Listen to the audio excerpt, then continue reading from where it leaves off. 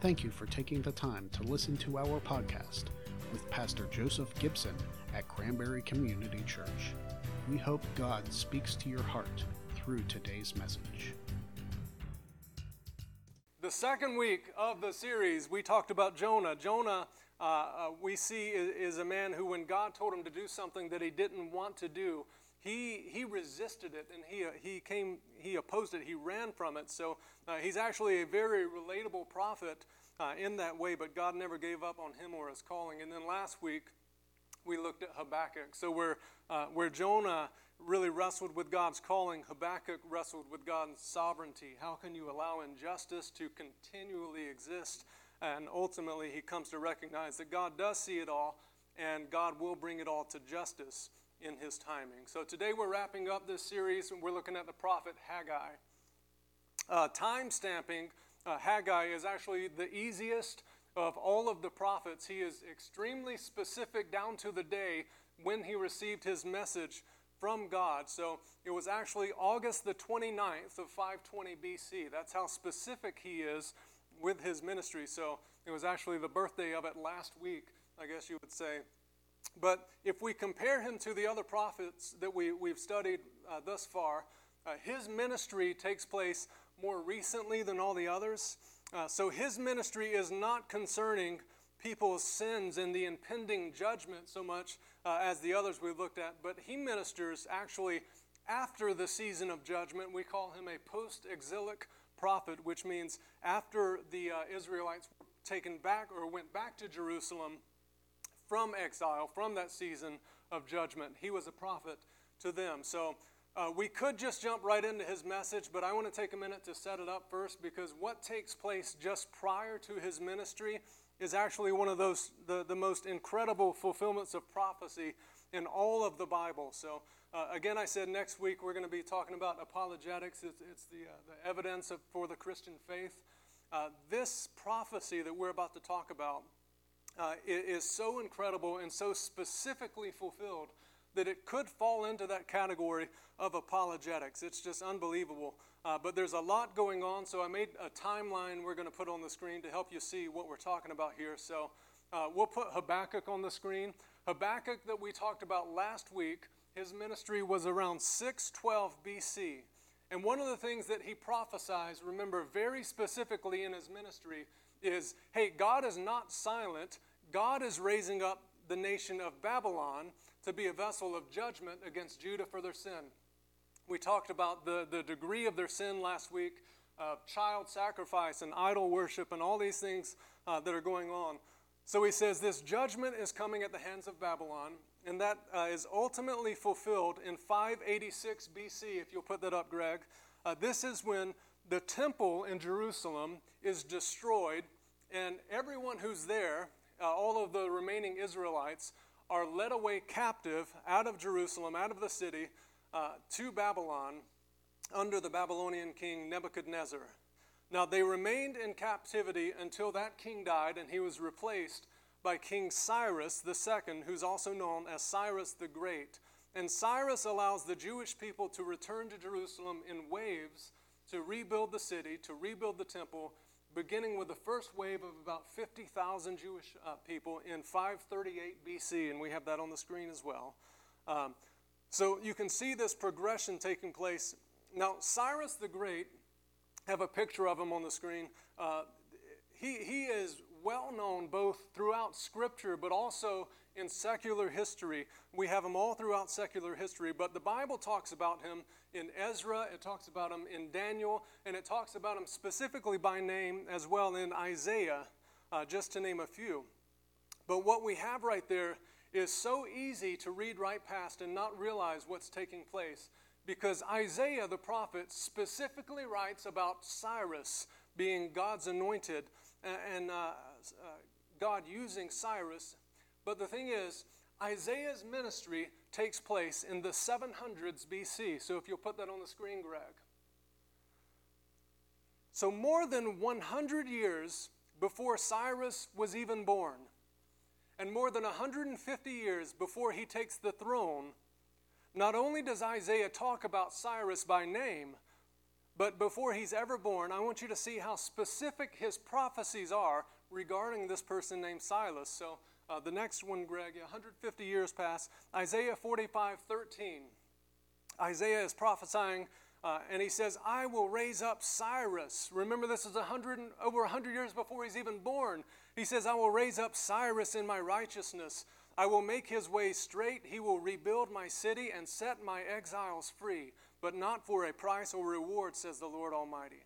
Again in Isaiah 44:28, it says, I am the Lord who says of Cyrus, calling him again by name, he is my shepherd and will accomplish all that I please. He will say of Jerusalem, let it be rebuilt, and of the temple, let its foundations be laid.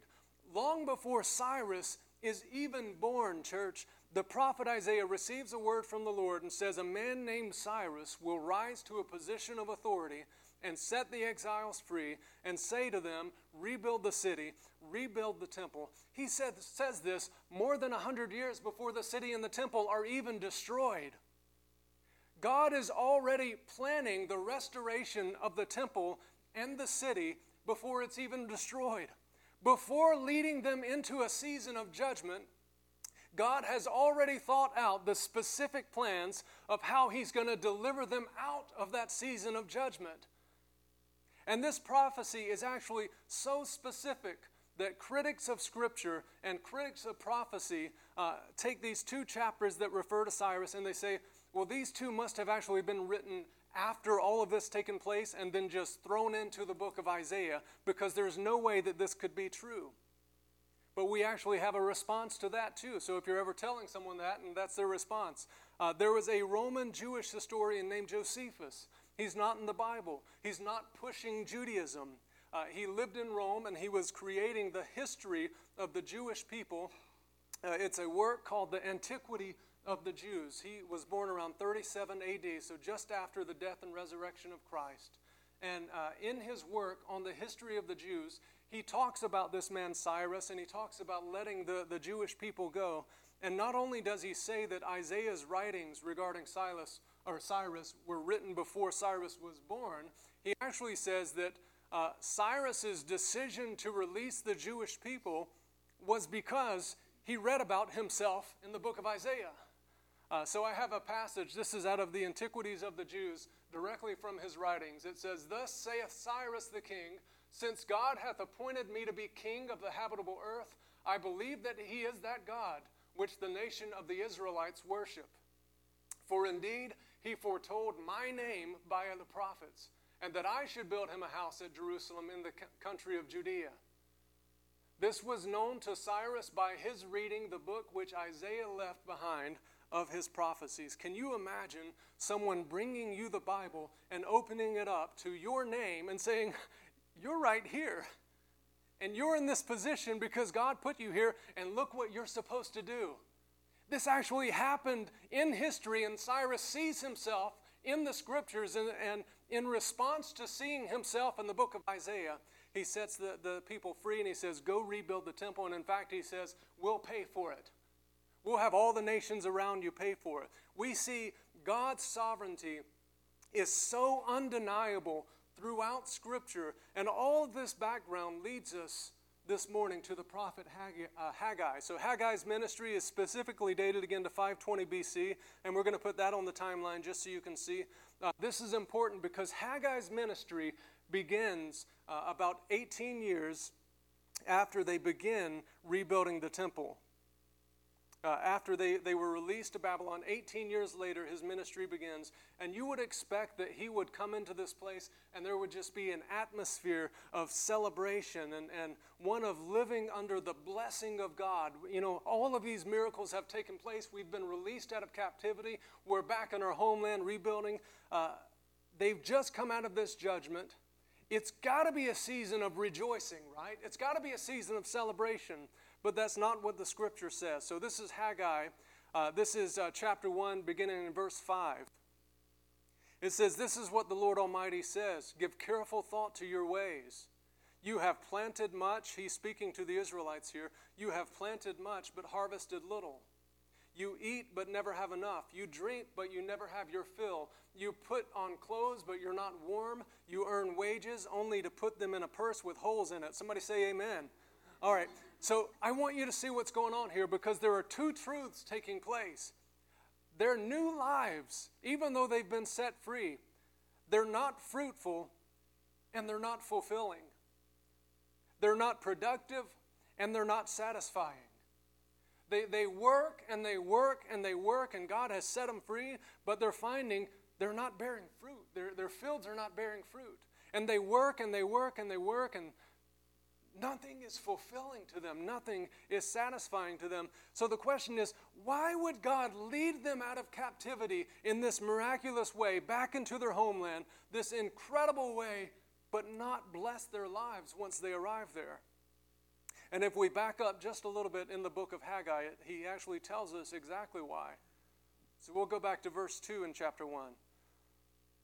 Haggai says, "This is what the Lord Almighty says. These people say the time has not yet come to rebuild the Lord's house." Then the word of the Lord came through the prophet Haggai. "Is it time for you yourselves to be living in your paneled houses, while this house remains a ruin? Now this is what the Lord Almighty says. Give careful thought to your ways. You have planted much but harvested little. You eat but never have enough. You drink but never have your fill. You put on clothes but you're not warm. You earn wages only to put them in a purse with holes in it. This is what the Lord Almighty says. Give careful thought to your ways." He just says that. He's saying it again because he wants them to do that. Give thought to what you're doing here. He says, "Go up into the mountains and bring down the timber and build my house, so that I may take pleasure in it and be honored. You expected much, but see, it turned out to be little. What you brought home, I blew away. Why, declares the Lord Almighty? Because of my house, which remains a ruin, while each of you is busy with your own house." Remember, 18 years has passed since the people have been released out of Babylon to go rebuild the city and rebuild the temple. And the book of Ezra tells us that as soon as they get there, they rebuild the altar and they lay the foundation of the temple. But once they do that, they're met with great resistance. And sometimes we have this idea that if God calls us to do something, it also means he's going to make it really easy for us. But that's clearly not the case. It's not necessarily going to be smooth sailing, because what they meet the moment they lay the foundation is Ezra 4:4 says that the people, the enemies around them, set out to discourage the people of Judah, to make them afraid to go on building. They did everything they could to sabotage what God wanted to do until Cyrus was no longer the king. And then when there was a new king, they sent a letter to the new king and they said, "Hey, these Jews, they're rebuilding the temple. This is dangerous. They're going to stop paying taxes to you. All this is going to happen." And the new king agreed, and he sent a letter back to them and said, "Okay, you're right. This work needs to stop." So those letters are both recorded in Ezra chapter 4, but for the sake of time, I'm just going to skip to what happens as a result of the letter. In Ezra chapter 4, beginning in verse 23, it says, "As soon as they received a copy of the letter from King Artaxerxes, it was read to Rehum and Shimshai, the secretary, and their associates. They went immediately to the Jews in Jerusalem and compelled them by force to stop. Thus the work on the house of God in Jerusalem came to a standstill until the second year of the reign of Darius, the king of Persia." So what we have is this situation where God has called the people to go rebuild the temple, to rebuild his home. But the governing authorities have now said stop. So they stop working on the temple, and instead they shift their focus to building their own lives. And when God speaks through the Haggai in the opening verses, he addresses them on two levels. First, he says, "You've put off my work. You're procrastinating the work that I have called you to." And we have this really difficult situation because we have God's command on one side, which is rebuild the temple, but we have the government's command on the other, which is stop building the temple. And which way do you go with that? And it's intriguing because at the center of all of this is God's desire that they would rebuild the temple. But the government, what we see is when the government supports it, they obey. But when the government opposes it, They stopped building. And for nearly 18 years, they have stopped working on the temple of God. And what we can actually see is their obedience to God depends on whether the government supports their obedience to God. And I see this scenario really repeating itself in our nation, in our culture today, because I was just thinking about what we've had going on recently.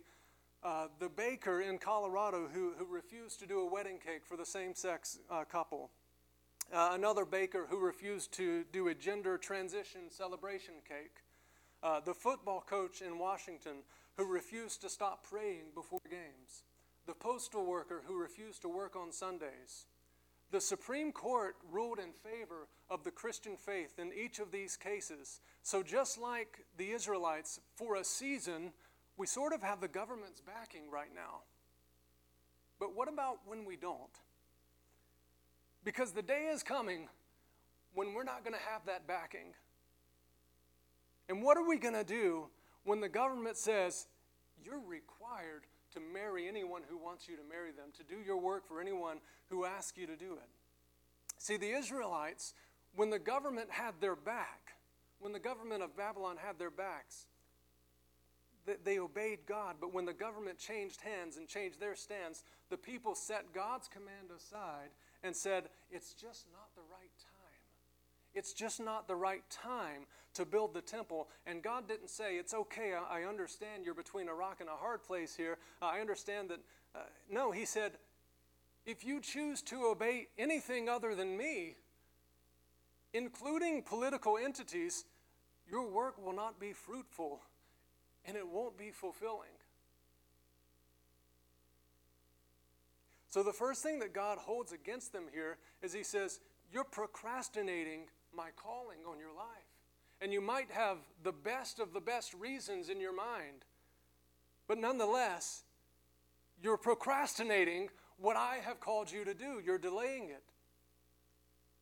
You're saying, let's wait till there's less resistance, let's wait till there's less opposition. But what God says, what I see, is you're just ignoring my calling. Secondly, he says, you've become far more concerned with your own comfort than making a place for God. You've made yourself these paneled houses while the house of God lays in ruin. Now understand, before Jesus came, the temple was central to their relationship with God. This was not really about a temple building so much as about misplaced priorities. The people had stopped working on the temple and they just started focusing on themselves. And the more they focused on themselves, what they found is the less they had. The more they tried to acquire, the less they had. And they planted much and they harvested little and they saved up money and it disappeared. You'll hear churches from time to time, they'll use this passage when they're raising money for building funds. I'm not going to do that until we're doing a building fund, but I'm going to use it in context this morning. That was supposed to be a joke. But I should just stick to what I have here. This has nothing to do with that. This isn't about a building fund. This is about misplaced priorities, and Jesus kind of addresses this specifically in Matthew chapter 6. In verse 25, he says, I tell you, don't worry about your life, what you'll eat or drink, or your body, what you'll wear. Is not life more than food and the body more than clothes? And I highlighted these three words because these are the same things that Haggai talks about. God says, you've eaten, but you're not satisfied. You've drank and drank, but you're not fulfilled. You put on clothes, but you're not warm. Jesus is almost going line by line of what Haggai said, and then he says kind of the same thing. He says, but seek first the kingdom of God and his righteousness, and I'll take care of all of these other things. We are called to be kingdom-minded people. Another storyline that we're not going to go far into this morning, Renee, you can go ahead and come, is Haggai's calling for the people to put their faith and their works together. In Haggai chapter 2, verse 4, he said, be strong, Zerubbabel, declares the Lord, and be strong, Joshua, son of Jozadak, the high priest. Be strong, all you people of the land, declares the Lord, and work, for I am with you, declares the Lord. work, for I am with you. James said, your faith without works is dead. And I love that it's not one or the other. It's not just working, and it's not just the knowledge that God is with you, but he says, understand, you work with the knowledge that God is with you. It's faith and works together. And the Bible says that 23 days after Haggai gives his first message, the people restarted the construction of the temple.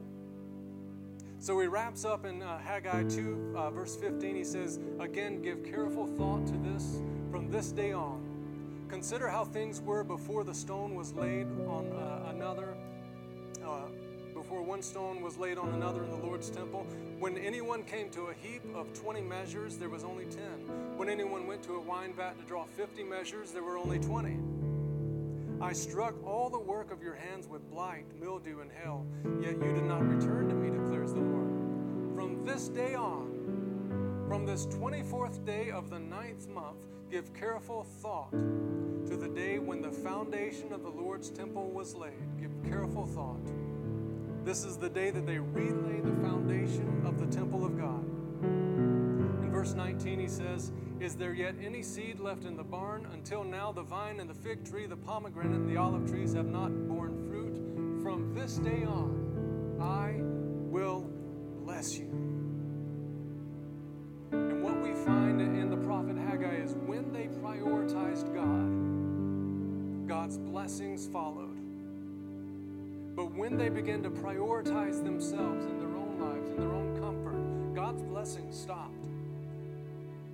And we can ask the question, do I prioritize God above my own comfort and his kingdom above my own? And if that's a hard question to answer, then we can actually work backwards. Because if you feel unsatisfied in life and unfulfilled in life,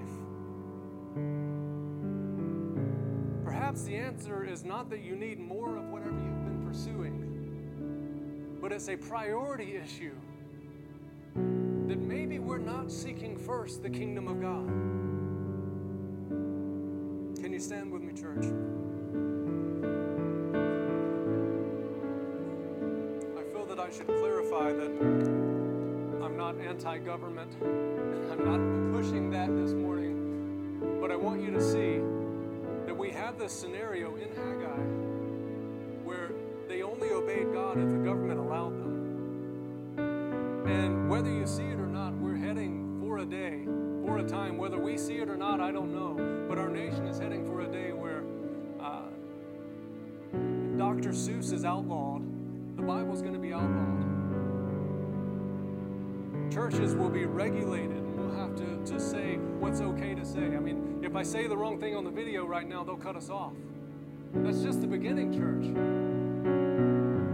And we have to be prepared in our faith to say, I'm standing on the Word of God. And no matter what comes my way, what opposition, what resistance comes my way, I'm following God. And we have to be resolved in our heart that that's just who we are and that's just what we're going to do. Lord, I pray you speak this morning to our hearts. Would your Spirit search our hearts this morning, and we just ask one simple question.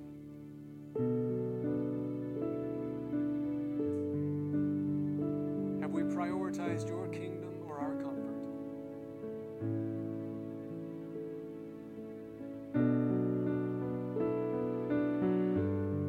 Lord, as Renee leads us this morning, I pray that your Spirit would just reveal in our hearts, Lord, if we've prioritized other things than you. We invite you to speak in this place in Jesus' name.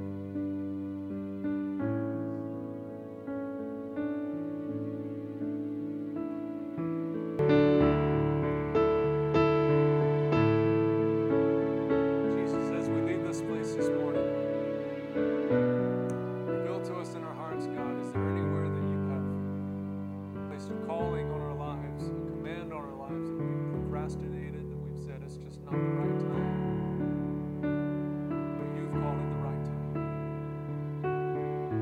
Is there anywhere in our lives, God, where we've prioritized ourselves over your kingdom? I pray that your Spirit would help us to always prioritize your kingdom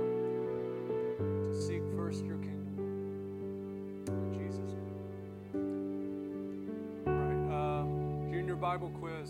Talk to the pretty one on the front row. Sorry, Rob, I'm not talking about you. Have a good week. Thank you for listening to this week's message. Don't forget to subscribe to this podcast for a new message every single week. And as always, from all of us at Cranberry Community Church, may God bless you.